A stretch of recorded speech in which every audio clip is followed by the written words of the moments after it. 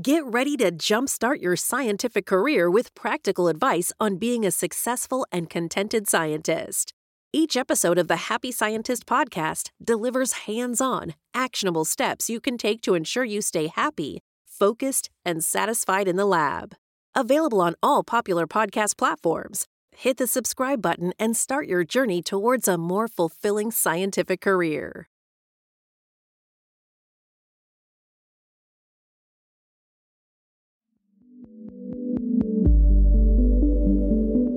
This is the Happy Scientist podcast. Each episode is designed to make you more focused, more productive, and more satisfied in the lab. You can find us online at bitesizebio.com/happyscientist. Your hosts are Kenneth Vogt, founder of the executive coaching firm Vera Claritas, and Dr. Nick Oswald, PhD, bioscientist, and founder of Bite Size Bio.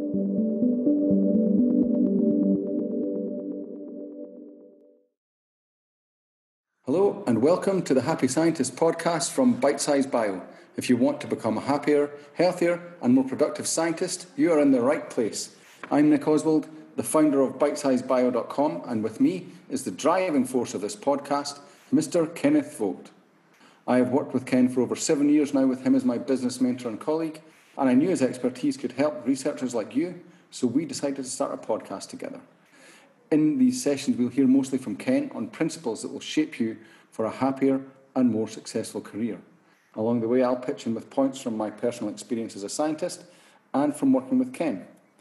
And today we will be talking about how you can marshal dopamine to help you to accomplish hard tasks. So let's bring in the man himself. Kenneth, how are you today? I'm doing great. How are you? I'm good, thank you. Dopamine is pumping. That's right. I actually got excited about this as I was looking into this topic, and I started looking at studies with rats and mice around dopamine. And let me tell you, folks, this might be day-to-day work for the rest of you, but not for me. I'm not a bioscientist, so it was quite fascinating, though, and also quite instructive, because you start to see some patterns of how it is we do what we do. You know, we're walking around in this body with this brain, and it has a certain method of functionality. It works in a certain way. And so if you want to get certain results, then you take certain actions. The same thing you would do with any machine. You know, a machine works a certain way. You don't fight the way it works. You work with the way it works. And sometimes you can take great advantage of that. You know, I think about something like a combustion engine. You know, explosions sound like a bad idea. But if you can harness those explosions, all of a sudden you got an internal combustion engine and you can drive on the freeway. So it's the same kind of thing with this. So we're going to look at what is happening to you that you find yourself doing things that just aren't helping you at all. They're just useless things, and yet you feel you're drawn to them, and you just keep doing them over and over and over. So it might be things like surfing the net, or playing video games, or checking your phone every 5 minutes or more frequently. It could be things like eating junk food, or just laying on a couch, or any number of things that you know are not serving you, and yet you just can't seem to stop. And we've all done this, where you pop up and go, where did 3 hours go? All I did was wanted to watch one YouTube video, and all of a sudden you're on your 50th video and you don't know what happened. Well, what happened was dopamine kept getting released. You got a little hit of pleasure every time from something simple. And you think, well, why can't I get that from stuff that I need to do? Why can't I get that from taking out the trash? Why can't I get that from writing that paper? Why can't I get that from showing up early for work, or whatever it is that you need to do? And the point is that you can. There are ways to take your brain and program it so that it will get that pleasure, that happy feeling, that desirable feeling from things that you really want to get done, things that are valuable to you. And you see, that's the thing about it. You know, your brain is actually pretty stupid. it's not considering the future. It doesn't think about your plans. It doesn't have any concept any more than your pets do, than just what's right in front of it. Is this making me happy, or is this making me unhappy? That's all it knows, and that's what it's going to operate on. So you're saying we programmed ourselves to do these bad things, and that's why. Sure. Well, and I will even say that you didn't even program yourself. You just allowed yourself to be programmed. Now, and in many cases, it just happened by accident. It's just, you found out that watching TV is fun. In other cases, you've actually been controlled by the commercial system. Advertising's gotten very, very, very good at connecting to your pleasure centers. And the same thing is happening with app design and video game design and all that other stuff. Now, that is not to say that this is a bad thing. When you see a package of food and there's a beautiful picture on it that's very appealing, and you go, wow, yeah, that looks good, I think I want to eat that, and you eat it and it is in fact good, well, that's not bad. It didn't trick you, but it did path you. And now we've had a bunch of paths grooved into our brains, and they're in place. And for many of us, we're finding this is getting to be a real barrier. We realize I'm a slave to my phone, for instance, or I'm checking email every 10 minutes. I just can't seem to turn it off. And so there are reasons why that's happening. And more importantly, there's ways to turn that around, and relatively quickly. It's quite interesting when you say it, it's almost like it's becoming more and more difficult to not get pulled into this, because as you kind of touched on there, if you look at how apps are designed now, then they really do deliberately parallel the kind of biology to compel you to get sucked into a behavior of whatever the app designer wants you to do, which is quite scary when you think about it, especially in the context of kids. But productive adults as well, we need to do stuff. So other than check Instagram or whatever every day, right? Or every 5 minutes. Well, I mean, it all comes down to this. This was an evolutionary advantage. If we had some way of recognizing behaviors that cause good things to happen right away, where you got an immediate benefit, that's good news. And so that's what dopamine's all about. Dopamine, they call it the pleasure hormone, but it's not really about pleasure. What it does is dopamine manufactures desire. It tells you this is something you want to do again and again and again and again. So, talking about some of those studies I was looking at, there was an interesting rat study where they implanted an electrode in their brains of these rats, and what they would do is they would stimulate, they would hit those dopamine receptors whenever the rat did something it wanted to do. So they gave it a simple task of just pulling a lever. And every time they pulled the lever, they got a little jolt of what would have happened if dopamine had hit. And what they found, what these rats would do is they would just sit there and pull that lever, just pull it, pull it, pull it, pull it, pull it. They wouldn't eat, they wouldn't drink, they wouldn't mate. They would just pull that lever until they fell over in exhaustion. And they wouldn't even bother to eat, even though there would have been other biological signals telling them they're hungry, they're thirsty.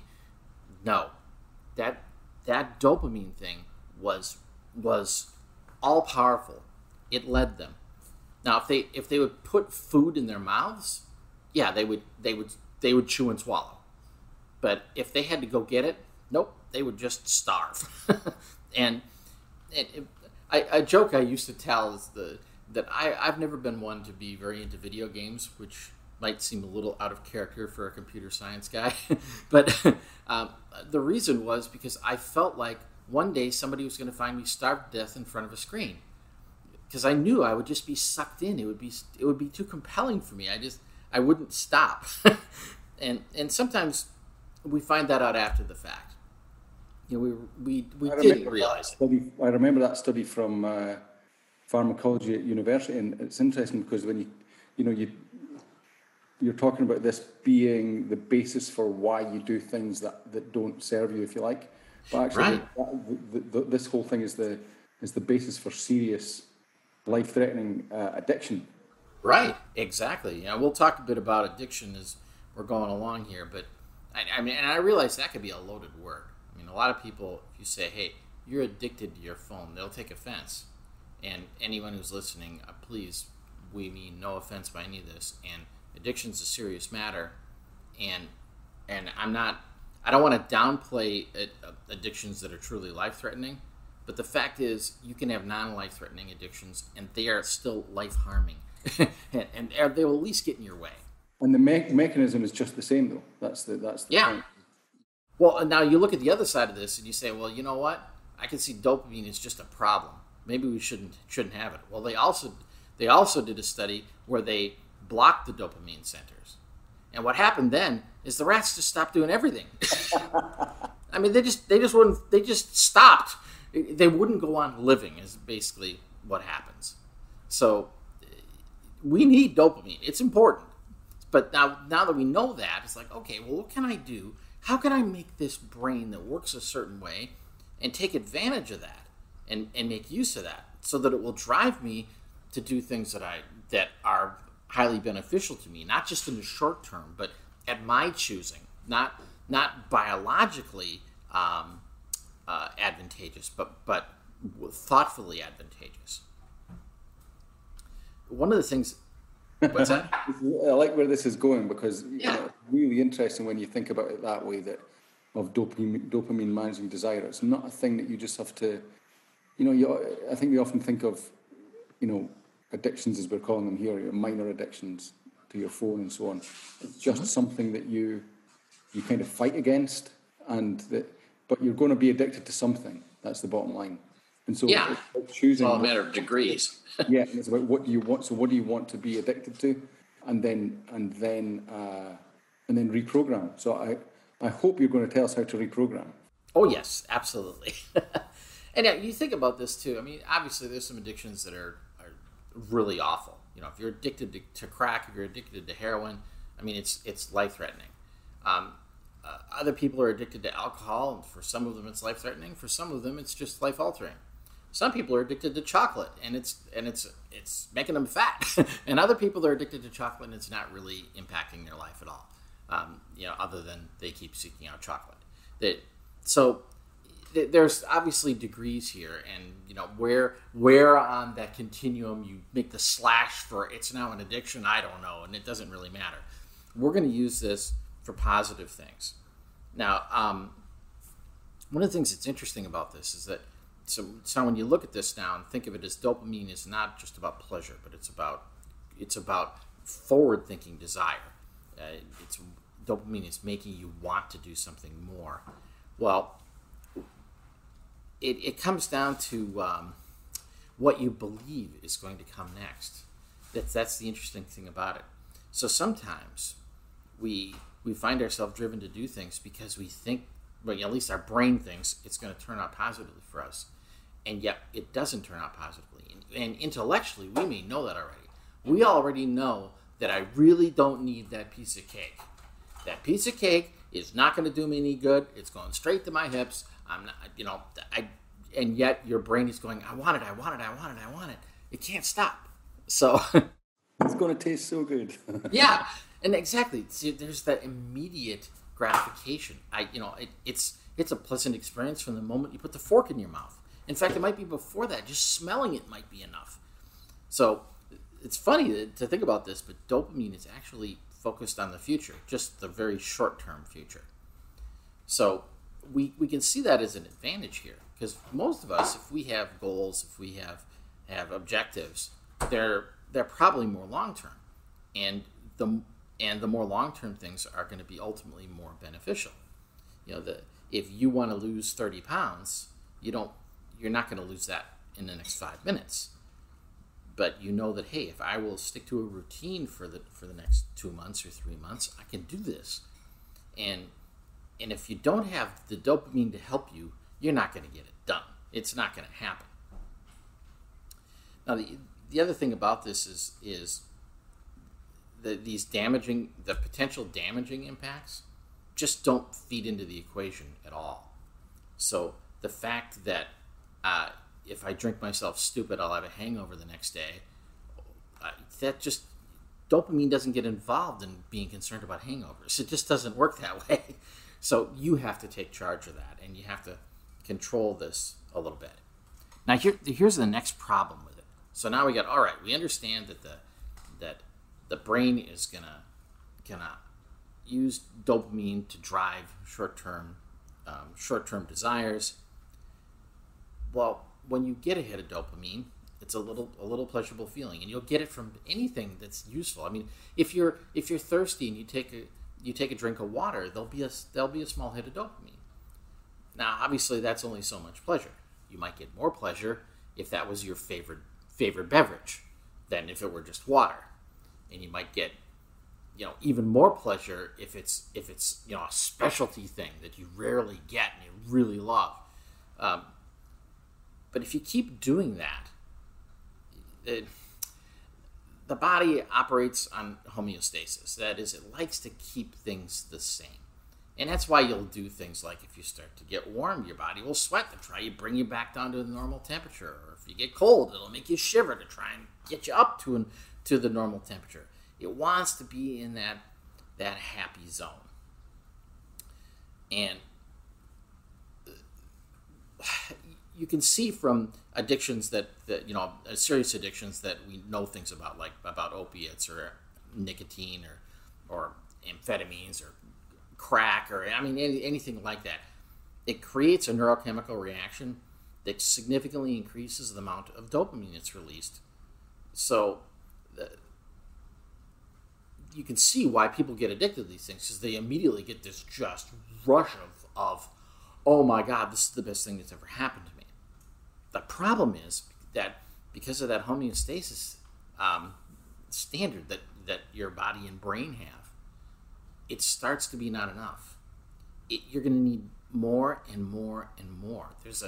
So the same amount of dopamine doesn't get the same result, because now it sees it as normal. You normally have this much dopamine, firing off in your system.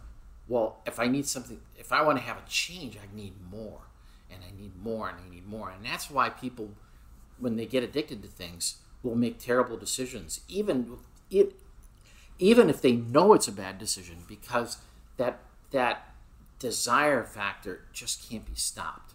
It becomes all important. They don't worry about it anymore. I don't care about tomorrow. All I care about is that fix today. And while that happens obviously on a grand scale when somebody has a detrimental, serious addiction like that, it also happens on a smaller scale with other things. And it's why you will find yourself there. I wanted to play one round of Mario Kart, and now it's 4 hours later. What happened? It's because you kept getting that dopamine, and you needed more. You wanted more. It's like, I had a little, but I need more. I gotta feed that more deeply. So I think it's really important here at this point to look at, to kind of, for me anyway, and looking at this, it's really important to state that how important this is in my life, in your life, everyone's life. That literally, whatever you're addicted to, in small a in the addiction, whatever you're addicted to is literally what's running your life, and that is the result you're getting. And so, right, understanding that and then being able to reprogram that will literally change. It's not just a case of that it'll make you work better, or that it'll make you be able to exercise more and eat less or something. It literally transforms your life. Right. And we all know people like this, people that they never miss going to the gym, or they never leave the lab unless it's clean. And they just have certain habits that it seems like they never turn off. And you think, how do you do that when you're dead tired and yet you still do it? It's because they've got that dopamine system wired in, and that hit of dopamine is worth it, man. It's better than satisfying my desire for sleep. It's better than stopping to get something to eat. And whatever it is, it'll be the thing. And so we're all addicted. we need to face it. We all are addicts. Let's just make sure we're addicted to things that are serving us and that will get us good long-term results. And let's root out the things that are not getting us good long-term results. And unless you're a super performing human being, which do exist, will have done something like this to, look to their lives in this way to move themselves towards that. Unless you're a super performing human being, then there will be something that, some things that you're doing that you can reprogram to get better results.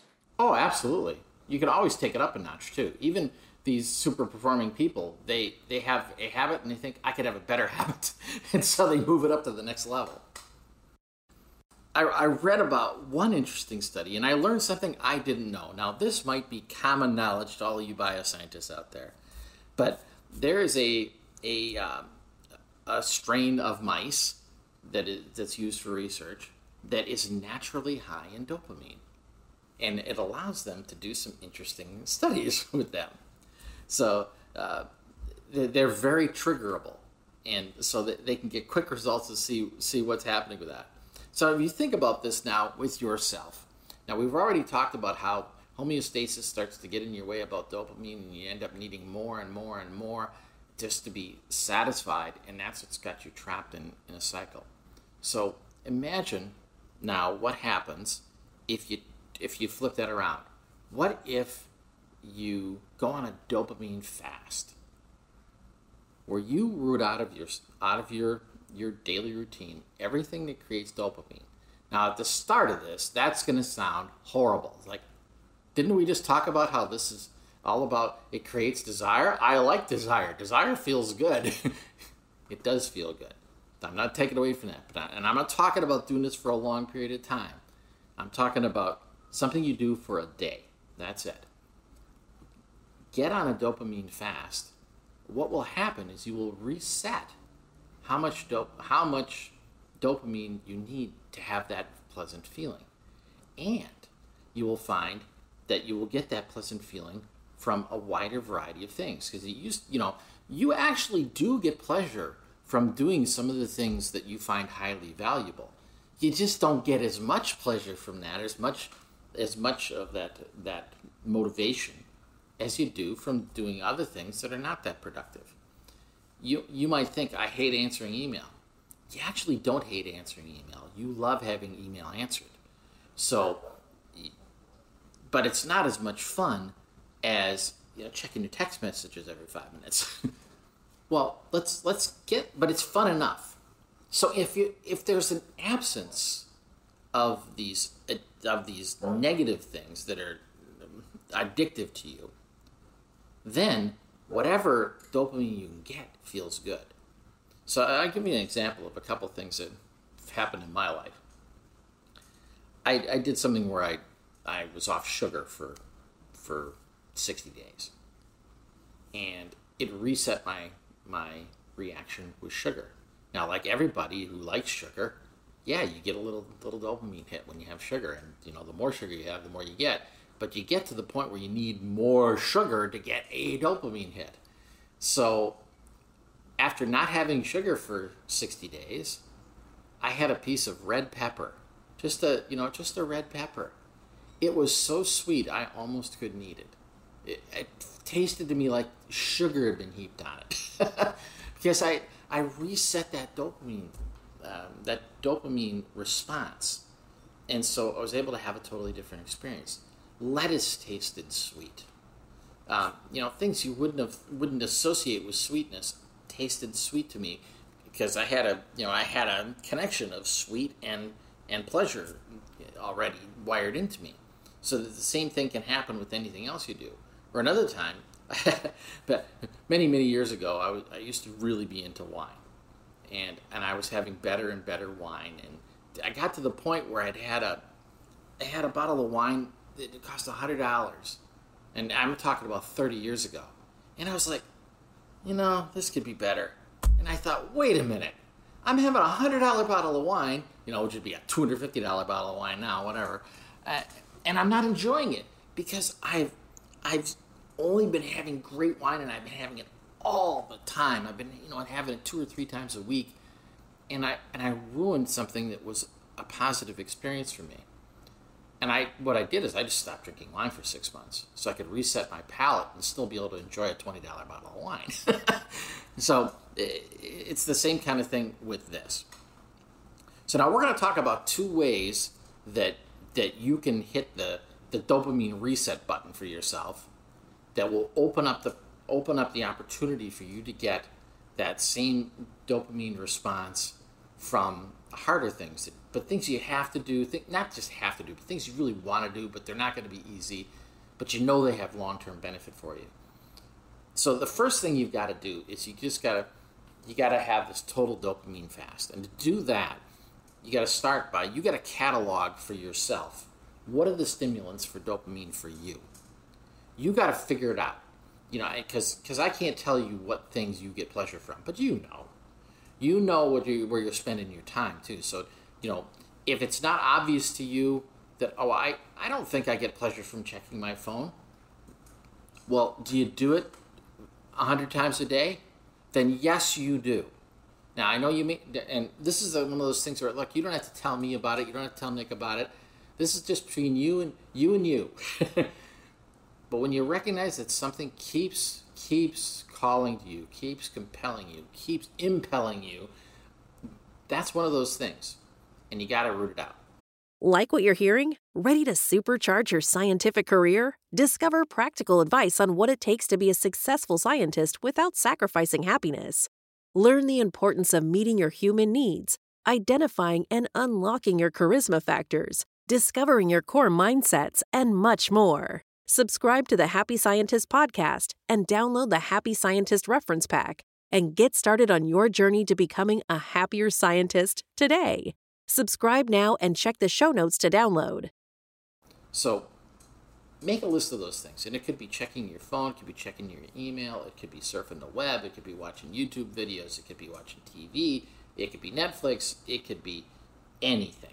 And I'm just, it might be music, it might be video games, it could be social media, anything that you find yourself compelled to keep doing. Maybe for some people you're going to find, hey, it's cooking. I just keep finding myself being compelled to make more stuff, and the refrigerator's full, but I'm still making more stuff. Look for patterns like that in your life. I'm rearranging my sock drawer for the 3rd time. Okay, I see a pattern here of something that I keep having to neaten things up, right? Or I'm cleaning every day something that needs to get cleaned once a week. Look for everything that you can find. Once you've got that list, get the priorities in mind. What's really, really having an impact on you? Now, when I say priorities, I mean, you might check your phone 100 times today, but it doesn't really take that much of your time. But if you're checking your email, which means reading emails and doing that every 10 minutes, and you're rereading emails, okay, now that's a bigger problem. So look for the thing that's really having the impacts on you. Look at those things. Would you agree that even those small things of I know that's a habit that I really have, is checking emails a lot, and it's not that I'm going to read all of the emails, although that can be a rabbit hole you get pulled down into. You didn't intend to, but you get sucked into a situation. But even that distraction cost of routinely checking, it breaks your focus on the important things.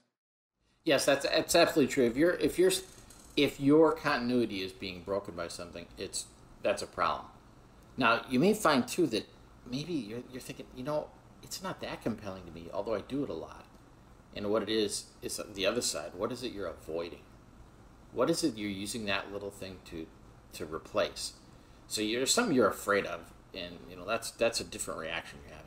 But you are picking that thing because it does give you a little bit of that dopamine hit. So whether that, like you say, it's just the distraction of just peeking at email. Oh, something important might come in. And oh, by the way, that's another thing that is something to take note of. Your brain will pay attention to known pleasures. I know if I eat chocolate, I'm going to enjoy it. But what it really likes is surprise benefits. So that's what will compel you to look for a text message. Maybe there's something important. That's why you'll look for an email. Oh, maybe a sale came in. Maybe something good happened. Maybe I got a positive response somewhere. So the looking for that maybe something positive is very compelling. So you notice you can get caught up in that. So now, after you've done this and you realize, okay, here are the stimulants, the things that stimulate me with potential desire. Okay, now there's two approaches we can take. The first approach is I want you to take an entire day, 24 hours, where you cut yourself off from all of that stuff. And I mean all of it. All of it. You turn your phone off, you turn your computer off, you don't engage in any of it. No music, no junk food, no social media, no internet, no anything. Now, the first thing that's going to happen to you is you are going to be bored. Now, I'll bet you that for most of your life, you have viewed boredom as an emergency. It is the end of the world. Boredom it seems like, it's just not acceptable, and it feels like something I can't survive. Well, you can. It's not that big a deal. And in fact, boredom can be used. It can use to propel you to do things that you don't normally find pleasurable. But now, because you're bored, well, maybe doing my taxes isn't going to be so bad. Maybe now cleaning the garage, okay, let's do that because I'm bored. Maybe, it's a task you've been avoiding in the lab, and you go, you know what? I'm going to do it. I'm not being distracted by checking emails. I'm not being distracted by being on the internet. Okay, I can do this. And what you will find then is as you've basically, you're starving yourself of dopamine. Now, when you start doing these other things, these things that you really want to get done, that are important to you, you're going to find out, hey, I'm getting a little pleasure from this. And I want to be clear here, you're going to get a little pleasure from it. It's not going to be like, oh, this feels just like, playing video games. No, it won't feel just like. But in that moment, because you have the lack of it, a little bit's going to feel good. And it will be enough. It'll be enough to keep you going, and it'll be enough to help you set some new habits. So just to give you some examples of things you might do in a situation like that. Maybe you've got a paper that you've been stalling on writing. You got the data, but you need to write it up, and you just haven't done it. Well, now, hey, I'm not being distracted by. I'm not answering the phone. I'm not responding to emails and texts. I'm not doing anything else. I can do this now. I can put my focus on it. Maybe you've got some important papers you need to read. Well, now's the time to do that. And maybe it's just time to do some cleaning, decluttering. Getting your work area in better order. Well, this is the time to do that. Maybe you need some more input in your life. There's some courses or seminars you need to sign up for or attend. Okay, this is the time to do that. Maybe you need to get some exercise. This is when you can install that.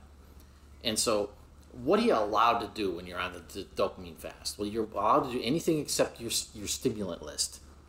So you might walk, you might meditate, contemplate, however you do your things. Maybe you want to write in a journal to think about it. Now, when I say write in a journal, I don't mean don't turn your computer on and start typing on it, because you know what'll happen. You'll be on the internet and you'll be in email, and so actually write. Just do it by hand. So this works, and it changes it. And it changes things for you. If you have the experience of doing this, some kind of fast like this, and then pay attention to what these high value tasks do for you, how they feel different. Because before, they might have felt like just drudgery. But now it's like, well, since I was bored, it's not so much drudgery. You might have felt fear. I'm afraid to start this project. But now that I'm not distracted by other things, I can go, wait a minute, all right, what is this project really about? What do I really need to do? What's my first step? And that's not so scary. So if you've been suffering from that fear about getting certain things done, or if you've been weighed down by the drudgery of it, this is your way out. This will make you have a different experience with these things, and you'll start installing new habits. And guess what? You'll start having patterns now of getting that dopamine from these things that are good for you, that have long-term benefit for you. Now, you may look at this and say, this sounds great, but I just cut myself off from every stimulant in one day. I can't do it. I can't not answer my email. I can't not look at my phone. Even if I did it on the weekend. I mean, I've got kids. I got things going on that I can't ignore. All right, maybe you can't do that. So here's a second approach. Now remember, we made that stimulant list. I want you to look for the thing that is the most compelling, the one that is the most in the way. Say, okay, one day a week, I want you to cut that one thing out. Just that one thing. It's got to be an important thing. It's got to be a big thing. And it needs to be every week. It's got to be every Sunday. This is the case. Every Sunday, the computer is off. End of story.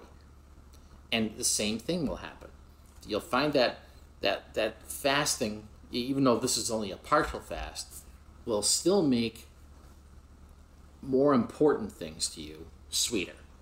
You'll enjoy them. You'll enjoy them more. So now another thing you can do with this either way is, what about this? How about if you have a reward system? What if you figure out, okay, there's a high dopamine activity thing that I got already. I know what it is, and I'm not going to do it, but I'm going to make the deal with myself that on my day where I'm fasting, I'm going to use that as a reward. In other words, if I do the things that I should do, the things that have long-term benefit to me for an appropriate period of time, I'll reward myself with a certain amount of time of this high dopamine activity. Now, I'm assuming that this is an activity that is not detrimental. If you're an alcoholic, the answer here is not, I get to take a drink because I worked hard today. That's not what we're talking about. But I'm talking about if it's a situation where I know I waste too much time looking at YouTube. Well, here's the deal. If I do 2 hours of this important work today, I will reward myself with 15 minutes or 30 minutes of YouTube time. And here's the other thing. It's not, I put in 2 hours of work, oh boy, I get to go to YouTube. It's like, no, you put in 2 hours worth of work, and at the end of the day, you can have 15 minutes of YouTube. If you put in 4 hours of work, well, now you can have 30 minutes of YouTube at the end of the day. So whatever it is that it's like, okay, I'm gonna get this reward. I don't get it until 6 p.m., no matter what. But it's up to me how much reward I get, because did I get 2 hours of the useful work done, or did I get 6 hours of the useful work done? It's up to me. And then when it comes time for reward time, you gotta set an alarm for yourself, and you gotta live with it. And I tell you what, when the alarm goes off, it's gonna hurt. It's going to hurt. I don't want to stop. I'm feeling so good. Dopamine is flowing. You got to do it. You got to do it. And, so it's a matter of self-discipline. And here's how you beat that. And I think we've talked about this before. It's just a decision versus a choice here. This is not a choice anymore. It's not a choice whether or not you obey the alarm. The choice is made when you set the alarm. That's done. So now it's decision time. Am I going to honor myself or not? Now, I am hopeful that most of us will choose to honor ourselves, that we've got enough going on, enough self-respect, that's what we're going to care about. So another thing I want to add into this is something to think about. If we've done this right, if you allow dopamine to decide what you're going to do today, the order of your tasks for the day, you're going to make a bunch of poor choices. On any given day, you know what you need to get done. Figure out what's the hardest thing you need to do. What's the most demanding thing? What's the thing that, in fact, the thing you least want to do? Do that first today. Do that first. Now, I realize that, today I got to go get a root canal. well, the appointment's at 2:00. I can't do that at first thing today. All right. So I'm not talking about things like that, but on your list of to-dos for today, what's the hardest? So at this point, before you've set some dopamine signals off from doing other things that you would get more pleasure from, immediate pleasure from, do the hard thing. Do that hard thing and get it over with. And I promise you, you will still get your dopamine hit. You will be the relief that comes from finishing a hard or distasteful activity, one that you don't really want to do, but you know is useful to you, it's worth it. That's a really good one. So a couple of things that occur to me, that kind. One is that when you're talking about reinstalling or using the boredom to propel you towards the things that you want to do, so suddenly they become more appealing. One thing that might help with that is what we've talked about before, is in slowing down and allowing yourself the time and the attention it takes for you to register the pleasure that actually comes from that task. Because a lot of the times we just zip through tasks or zip through activities and don't really take the time to register the pleasure that the dopamine is giving us. Yeah, it's that take time to smell the roses thing. That's a great point. But even the roses can even be in writing that paper. It can, cleaning your workstation, doing exercise. That there's some, even if it's not your number one choice of dopamine stimulant, there is still some pleasure in that. And so if you pay attention to that, it will amplify it. Yeah, absolutely. So there's two parts to this. What you're discussing there is the quality of the pleasure. Well, pleasure is pleasure. Dopamine it's just a molecule. It doesn't there's not a super dopamine. It's just one thing. Sure. But in my thinking, the more you register the pleasure, the more that's going to create a feedback loop that will make it easier for you to install that as a habit that you like. Right. Yeah, I think you're making a different point than I'm reaching for. I agree with what you're saying, and then on top of that, any pleasure is pleasure. So don't discount the fact that you just finished writing a report, and you think, well, I don't like writing reports. How can I feel good about that? You can feel good about being done, and feel good about it. Allow that to be. Yeah. Now the other side of this, so we have the dopamine pleasure and desire side. The other side is the guilty pleasure stuff. So there are things that, like I say, they're guilty pleasures versus things that are damaging habits. So if you laughingly say, I'm addicted to chocolate, and you have chocolate more than the average person, and it's not giving you diabetes, okay, it's a guilty pleasure, and perhaps it's making you carry a few more pounds than you have to. You may look at that and go, yeah, okay, that's a trade-off I'm willing to accept. But there are other situations where, no, my blood sugar's at 300. I cannot do this. I just can't do it. So, recognize the difference between the guilty pleasures and the damaging habits, and then use this method. Put yourself on the fast.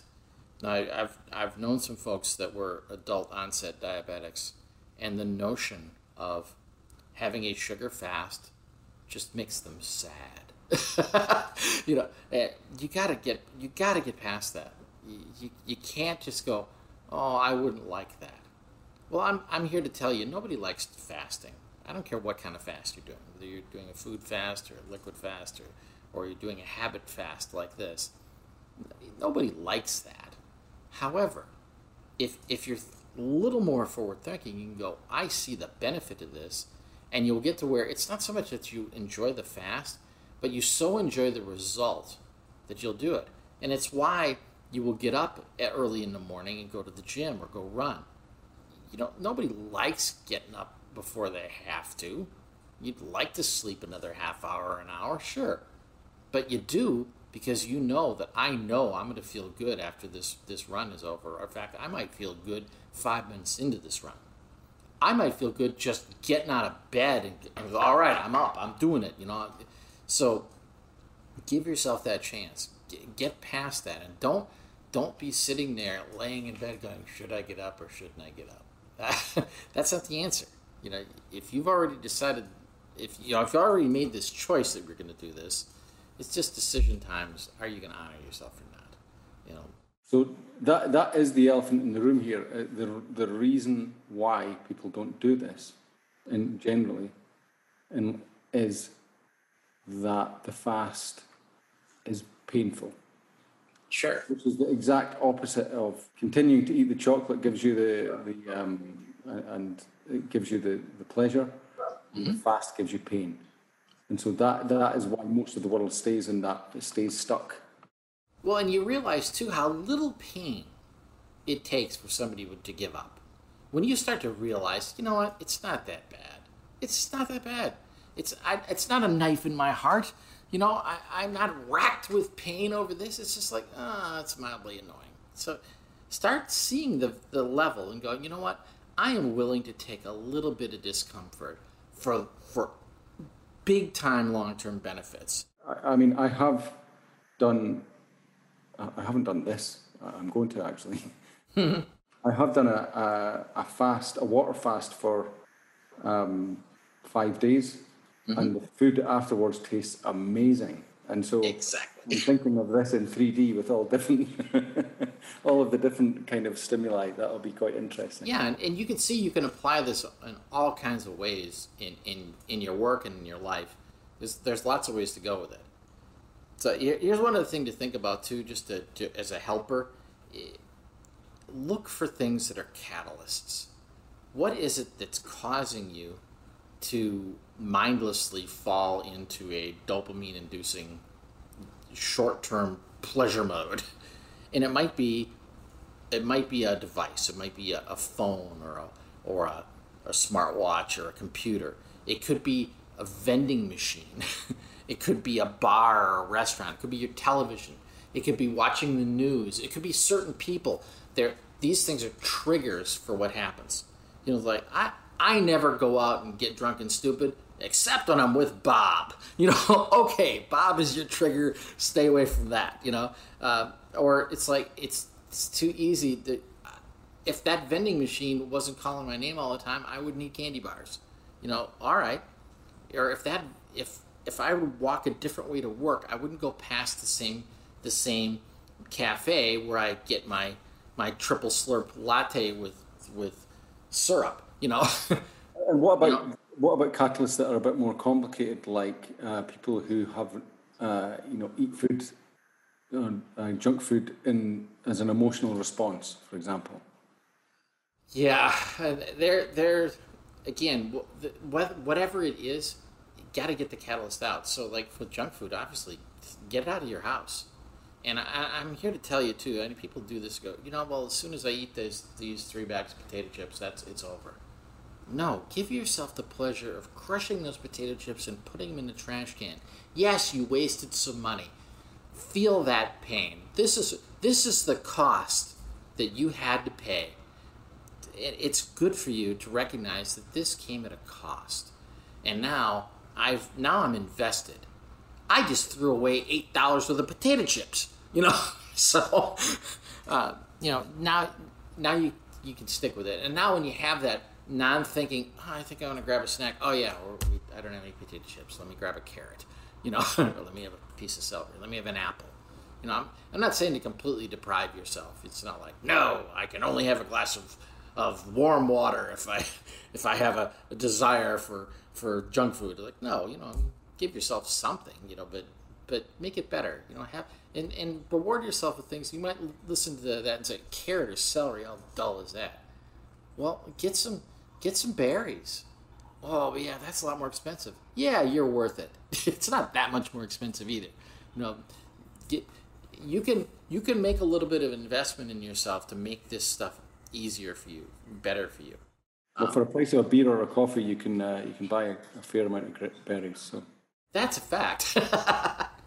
And you know what you like. Maybe it's figs. Maybe you really do like a banana. Well, fine, whatever you like. maybe it's a handful of nuts. Something healthy and the healthier. But those are just some examples. You might say, well, how am I going to ever get the pleasure from watching watching a video? Well, I don't know. Pick up a book and start reading. Reading can be pretty compelling too. And I don't just mean technical reading. Get yourself a novel. Read some fiction sometimes. Read for enjoyment sometimes. Sometimes you think, I have so much technical stuff to read, I can't even envision reading for pleasure. Start envisioning it. Although I would say, I do know people who read to excess. Pleasure to excess. Read for pleasure to excess. Oh, well, again, if that's one of your triggers, that's the thing you stay away from. I think that for a lot of people, reading has this kind of hallowed status that there's never too much. But I just thought I would throw that in there. That's true. That trashy novel is really not edifying you too much. It's just the same as watching a YouTube video, or worse, you can get quite some very useful YouTube videos you can watch. Sure. Well, the YouTube addict, don't do it. Yeah. Well, that's it. I think you're making a very good point there. That when it's an addiction for you. What would be perfectly safe for me might be detrimental to you, and vice versa. So come on, know yourself. It's a good thing. Yeah. And so one thing you might have mentioned this, but I didn't catch it. But okay, if I'm going to do this denying all stimulants thing, how long for? Okay, I'm talking just 24 hours, just a day, and watch the difference. And it's the kind of thing where you can just monitor yourself and see how often do I need to do this. For you, you might need to do it once a year. You might need to do it once a quarter. You might need to do it once a month. But you'll see what it is. If you don't want to do the full on thing, well then just do something weekly, where I'm turning off the computer every Sunday, or I'm not using my phone every Saturday, or on whatever it turns out to be. I don't answer emails on Fridays. End of story. And we just leave it at that. And then just make sure you do it every week. And then pay attention. Pay attention to what things start to feel better to you. Okay. And you think that by doing that for that total detox for 24 hours, that will make a difference? It'll absolutely make a difference. Now, how long it sticks is comes down to how addicted you are to things. So, but what we're trying to do here is to give you to see the difference. It'll be enough for you to realize something is not the same. I can do something right now, something long term that I've been procrastinating on for a long time that I could not do yesterday. What changed? And this is what's changed. Nice. And once you get that experience, you're going to look at this and go, "Oh, that was good. That was worth it." And now all of a sudden you'll be going, "I think I'm going to do this all the time."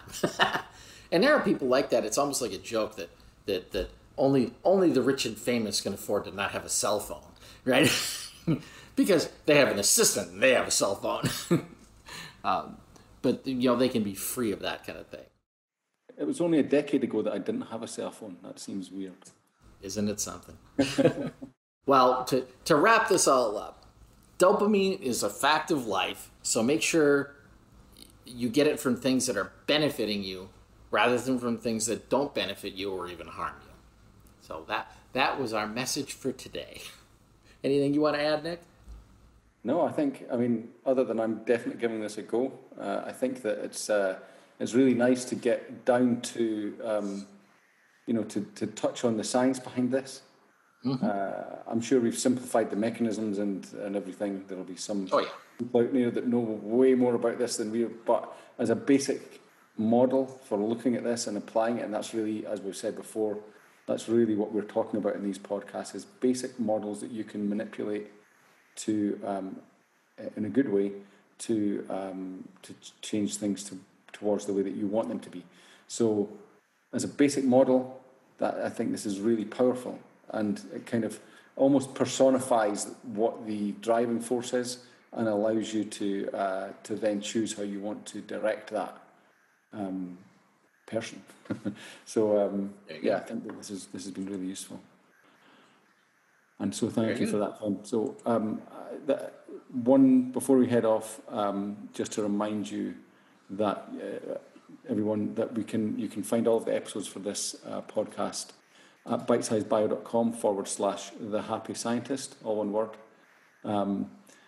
You can, if you haven't done so already, please pay particular attention to episodes 1 to 9. Those are the kind of foundational concepts that we talk about a lot during these podcasts, and that kind of give you some really useful frameworks for viewing what's going on in your world and how your world works. And then you can also, if you enjoy this, if you think that if this can help you to become a happy scientist, these concepts, then come and join us at facebook.com/The Happy Scientist Club. And there we'll be covering these concepts in different ways with different exercises and so on. And I think you'll get a lot out of it. I should say that this won't necessarily make you become a happier scientist. Maybe you already are and you just want to become a happier one. So that covers all bases. So again, Ken, thank you very much for another great episode here. Thank you, Nick. And we'll see you all next time. All right, bye now.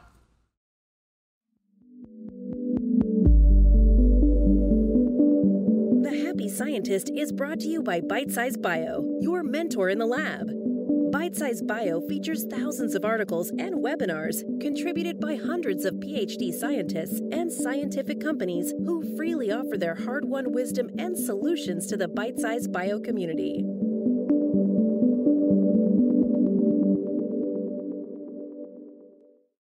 Thanks for tuning in. If you enjoyed this episode and want to keep learning practical tips on being a happy and successful scientist, don't wait any longer. Subscribe to the Happy Scientist podcast and download the Happy Scientist reference pack today. And together, let's reignite that passion for science that first got you into the lab.